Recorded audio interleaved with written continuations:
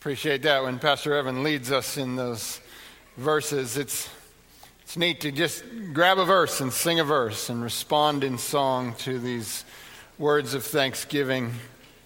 I pray that you sung those truly from your heart, and it truly is our confession today. I want to thank Rick and Sonia Mann and Braden and Sophia for doing such a good job for us this morning. Great to have them a part of our church, and Pastor Barbara, who always does such a nice job leading out in the various things she does. So a little different today. We're no longer in the Daniel series. We've been in that a long time, haven't we? Yeah, so the banners are gone. And this is kind of the one in-between week. And next week you'll come in here and it'll all be decorated beautifully for Christmas. So we look forward to that. That's something that Evan's wife Jan does the major portion of that. He helps out with that, and they get this place looking beautiful. So we look forward to that next Sabbath. And another change next Sabbath, in the event you've kind of gotten into routine or into a rut, if you will.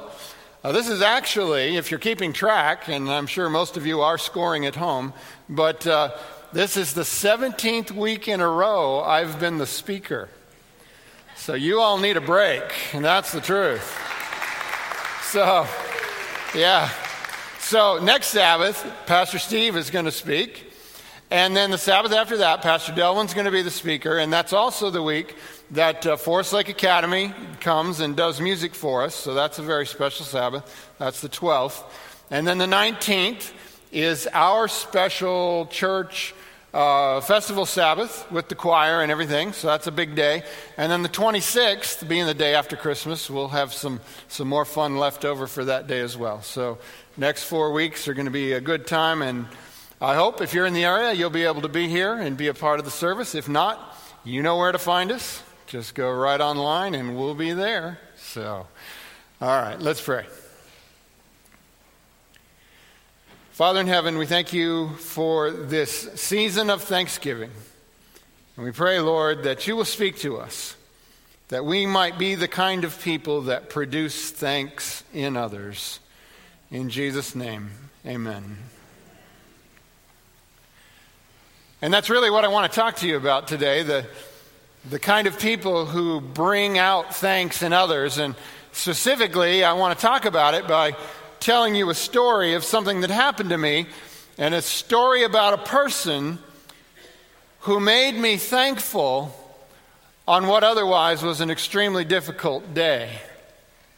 And just to give us context here, Hebrews chapter 13, verse 1, keep on loving one another as brothers and sisters. Do not forget to show hospitality to strangers, for by so doing, some people have shown hospitality to angels without knowing it. All right, well, the story I'm going to tell you is not necessarily about angels, but it is about people who to this day are extremely grateful and extremely thankful. It was early summer. I think the year was about 2009. I don't remember for sure, but I think that was the year. Ariel was about 3 years old, and Aaron, I think he was 7. He was about to turn 8. Nathan was 11, and Gable was 12. And so it's early summer, and Alicia was working on something that day. I don't remember exactly what it was, but you may have been preparing for your trip to Australia, but I can't remember what it was. But so she was doing something, so I was going to take the kids, and we were going to have an outing with Dad. A trip with Dad. Now, you have to understand, trips with Dad are different fundamentally from trips with Mom. Trips with Mom always are accompanied by supplies and resources and reserves. Trips with Dad tend to be, let's go, let's go, let's go. And if they don't wear shoes, hey, that's not my problem, but we're in the car. And we did all have shoes this time, so that's good. So we're in the car. We had a Toyota Sienna minivan, because that's just how we rolled back then. So we had a nice little minivan, and I was driving. Nathan was sitting next to me in the passenger seat. Right behind him was Ariel. Behind me was Gable, and then we left the back space for Aaron to kind of roam freely. It was safer for everyone that way. So he had that back row all to himself. And we set out. It was a big adventure. We were going to the Flint River. Now, the Flint River is a river that really the headwaters are right in the area of the Atlanta airport. So if you've ever flown into Atlanta, which everyone on earth has, then you know where that river starts. It starts there and it flows straight south. And it's really kind of unique for a number of reasons. One being it's one of the only rivers in all of the South that doesn't have a dam on it somewhere. So it actually is a free-flowing river. Flows through some very beautiful country you wouldn't even know was there. And there's another thing about the Flint River that makes it very attractive to me. You see, it's actually warmer water. It's not like a cold mountain stream, but there is a species of bass that lives in the Flint River. It's called the shoal bass. It's a little different from a lot of the others, and it actually behaves very much like a trout.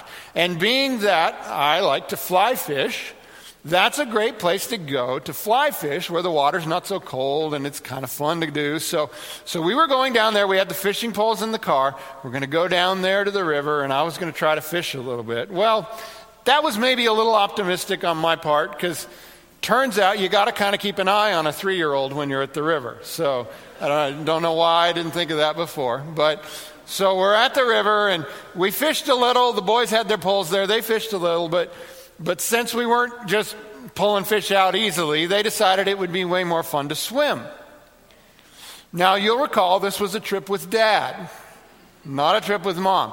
If this had been a trip with Mom, we'd have had a change of clothes, and we'd have brought our swimming suits, and we would have had everything we needed. But this was a trip with Dad, so we just had the outfit we came in. And they went swimming, and they had a big time. Splashing around, swimming. We must have stayed there about 2.5 hours, maybe close to 3 hours. And they're swimming and having fun. We're having a big time. And then it kind of got cloudy, and it was like a thunderstorm was moving in a little bit. So we thought, well, maybe we better head out. Maybe we better go. And so we're piling everybody up. We get everything. We come back to the van, and I'm looking at these filthy children. And I'm looking at the reasonably clean van. And I said, well, boys, you're going to have to take off your pants because that's just not going to work. Well, okay, they were a little uncomfortable, but they're young enough, it wasn't too bad. So they got in, and we put towels down on the seats, and they all got in and sat in the same places where they were, and I got Ariel all up in her chair. Now, one of the neat things about traveling with young children is, you know this, that if you've been doing things and active and having fun, they're tired when you get back in the car, and as soon as the car gets going, they fall asleep really quickly. However, if something should occur that wakes them up, plan on being miserable for the next hour and a half. So we get in the car, we get everybody in there, we start up, we head up out of the ravine where the river is, and we're heading back up to the surrounding lands, and we're headed back. We're in the area of Thomaston, Georgia, if you've ever been there. And from where we lived in Marietta, it was a good 2-hour drive getting there. So I was pushing my luck already, but we got them down there, and now I've got them worn out, and I figure everybody's probably going to sleep, and we'll be able to make the drive back home.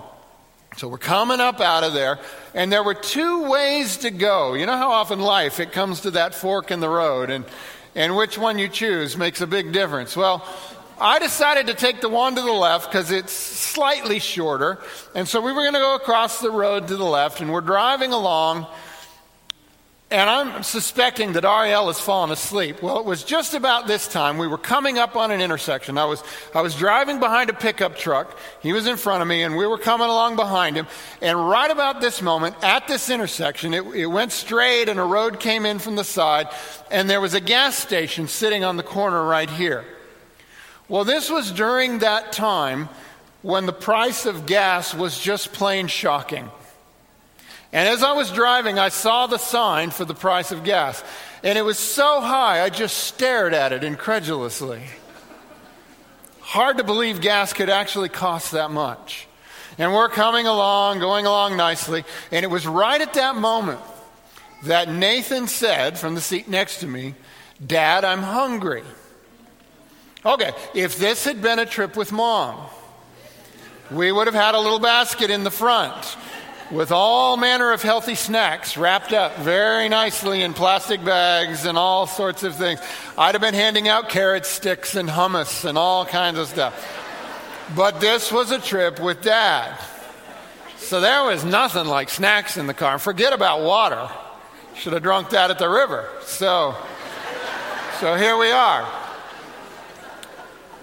So Nathan says, I'm hungry. And I had thought about this possibility coming up. And I thought maybe I could go somewhere and get them some food. But I thought it's risky because I think Ariel's asleep. So I'm looking at the gas station. Nate says I'm hungry. I glance across and that pickup truck's still in front of me. And I look back and there's Ariel and she's asleep. And so I said to Nathan, Ariel's asleep. And I turned back around. And it turns out that whole time, that truck wasn't even moving. He was, in fact, stopped at the intersection, getting ready to turn left, waiting on traffic. Now, there was no chance to stop. But there was enough time for me to say, sorry, boys, I wrecked the car. I don't know why I thought that would help, but that's what came to my mind in that moment. I had enough time to make that rather plain statement. Got their attention pretty good. And the next thing, boom, right into the back of the truck. You see, I'd run over the options in my mind. I couldn't swerve left because that was the reason he wasn't turning. There were cars coming. I couldn't swerve right because this was a section where the houses were close to the road and there was a fence just right there next to the road. So I thought, well, I guess we'll just square up and hit him solid. So we did. Boom. Have you ever had an accident like that? Everything just shuts down. All you hear afterward, after this horrible crashing sound, is the sound of hissing and steam and things like that. It was a double airbag deployment event. And something I didn't know, that air in the airbag, that's hot. Did you know that?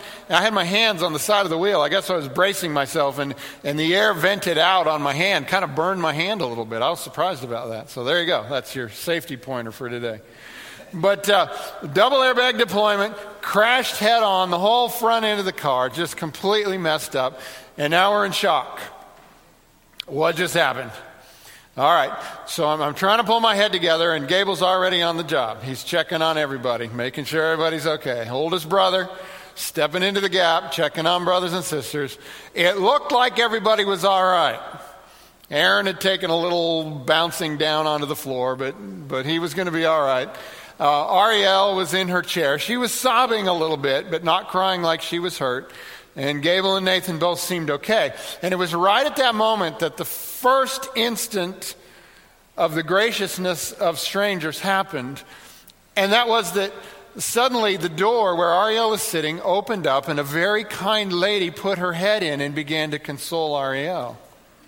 This was a lady who lived in one of those houses right there next to the road and had heard what had happened and came running to see what was going on and heard a child crying and immediately ran to the door and opened it up. And after checking with me, I said, yeah, sure. And so she took Ariel and held her in her arms and comforted her there on the side of the road. So I'm starting to get my head together now, and I'm not hurt, and we're going to be okay. And so I turned to the boys and I said, all right, boys, we need to get out of the car. And I was quite annoyed when they just stared at me. And it was then I remembered, they don't have pants on.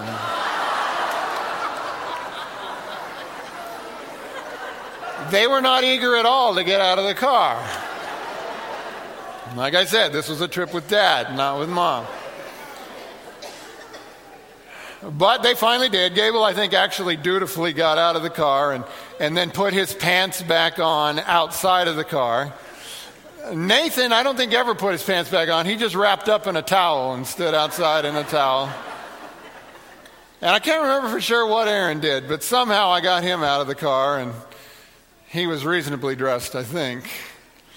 And I took Ariel back, and I was holding Ariel, and now the authorities are there, and the policeman has kindly issued me my citation for following too closely from behind. Technically, I wasn't following from behind. I was just plowing right in. So I should have appealed that. But so we got everybody out beside the side of the road, and we looked pitiful. The car's not going anywhere. None of us had to go to the hospital. And the gentleman driving the pickup truck, he's out there with us. He's got some kind of a bump on his leg that's kind of swelling up a little bit, but in general, he's okay. But he can't drive his car, and we can't drive our car. And I'm thinking, wow, 2.5 hours from home. Standing on the side of the road, it's drizzling a little. Everybody's wet. Nowhere to go. I felt pretty sad.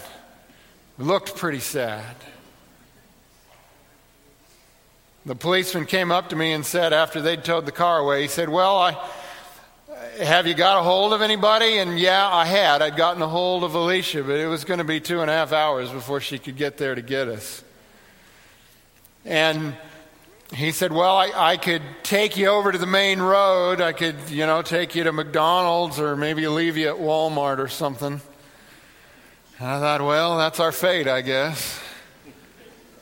Well, it was about this time that the wife of the gentleman into whom I crashed arrived to pick up her husband because he couldn't get home now either. And I'm sure she kind of came in thinking, what kind of an idiot drives right straight into the back of our car? I mean, how could you not think that? Because that's exactly what I had done. But somehow when she arrived, the sight of us standing there beside the road was such a pitiful sight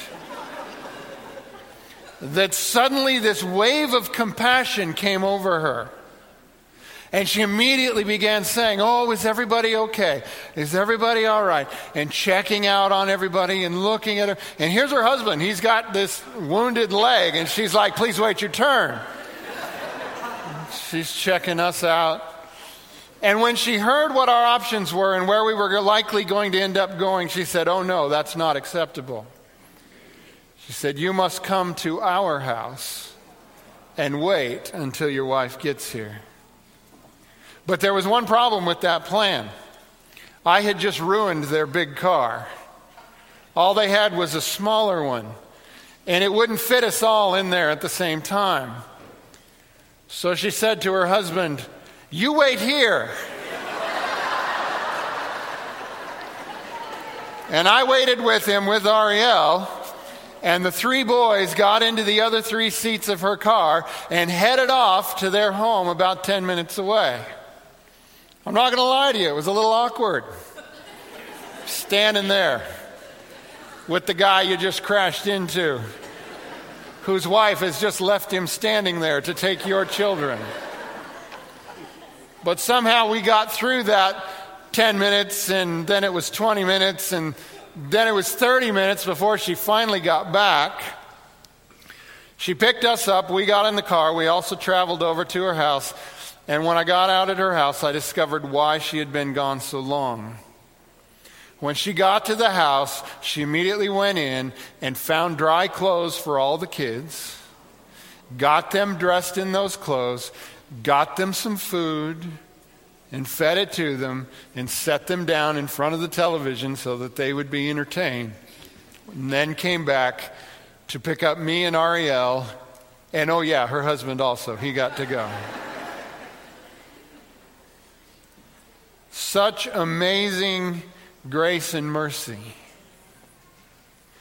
After a couple hours, Alicia showed up, and they invited her in and talked to her for a long time. And then we were going to go home, and we all headed to the car, but they couldn't just let invited guests leave like that. So she brought out and gave us, what was it? It was like homemade pickles and what else? He made the pickles. So they sent us off with lovely parting gifts as well. Now, there's 2 points I want you to take from this story today. The first is a what we need to do. The second is a why. But let's start with the what. Matthew chapter 5, verse 14 says, "You are the light of the world. A town built on a hill cannot be hidden. Neither do people light a lamp and put it under a bowl. Instead, they put it on its stand, and it gives light to everyone in the house. In the same way, let your light shine before others, that they may see your good deeds and glorify your Father in heaven." What a light this family was to us that day. And we have many, many times glorified the Father in heaven for the love that came through them to us in our hour of need. I was so thankful for the kindness and the love they showed. And remember, this is total undeserved love. What I deserved was him jumping in the car and both of them cursing at me as they drove away. Because I was wrong. I made the mistake. I wrecked their best car. Yet they showed me love. That's pure grace. 1 John chapter 3, verse 17. "If anyone has material possessions and sees a brother or sister in need, but has no pity on them, how can the love of God be in that person?" Dear children, let us not love with words or speech, but with actions and in truth. This is what it means to live the gospel.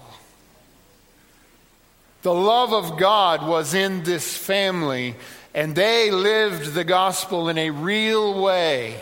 They saw us in need. They took pity on us.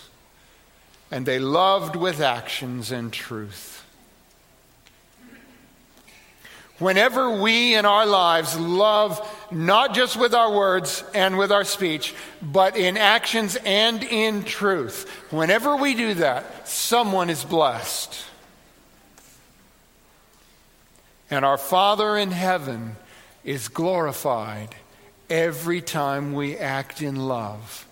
Even if the one we show love and mercy to is not themselves able to praise the Father, still, the Father is glorified. So this is what we need to do if the love of God is in us. We need to love not just with words and speech, but with actions and truth. Why do we do this? 1 John 3, verse 16.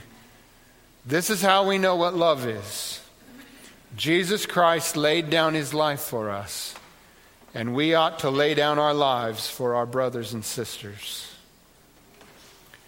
The grace I received that day, the grace my family received that day, is, I believe, a powerful illustration of God's grace to us through Jesus Christ.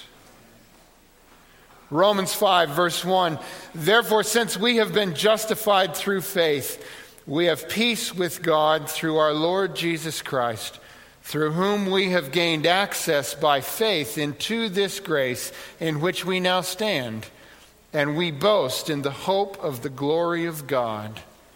When did this grace of God come to us? Did the grace of God come to us when we finally had everything together and we finally deserved it? God then said, "Well, I guess I'll show you grace since you really deserve it." Is that when it happened? Or was it when we were standing helpless beside the road, dripping wet, partially clothed, and guilty of causing our own crisis? And who was it that had mercy on us? Was it not, in fact, the very one against whom we had done wrong? Romans 5, verse 6, you see, at just the right time, when we were still powerless, Christ died for the ungodly. Very rarely will anyone die for a righteous person, though for a good person someone might possibly dare to die. But God demonstrates his own love for us in this: while we were still sinners, Christ died for us. I was shown in a tangible way what the gospel story means. The very people that I had wronged showed me grace and mercy. And not just in that they said, you know what, let it go, don't worry about it, and got in their car and left. That would be loving in word. But they added to it loving in deed. They took us into their home. They clothed us, they fed us, and they sent us out with goodwill. This is the gospel. So I tell you, be thankful, for God has been good to us. And be a blessing, like those who are a blessing to us in our hour of need. Be a blessing and make someone thankful to your Father in heaven. Let's pray. Father in heaven, I thank you for the people who showed me and my family love and kindness in an hour that we deserved from them rather a curse and an accusation. Because this is a demonstration of what Jesus has done for us. We who rebelled and turned away from God, we who so often shake our angry fist in his face, while we are still sinners, sent Jesus to die. Jesus, who bore our sins and carried our sorrows, has shown us grace. And he has clothed us and he has fed us. And he sends us on our way in peace. Jesus, we turn to you. We thank you for your grace. In Jesus' name, amen.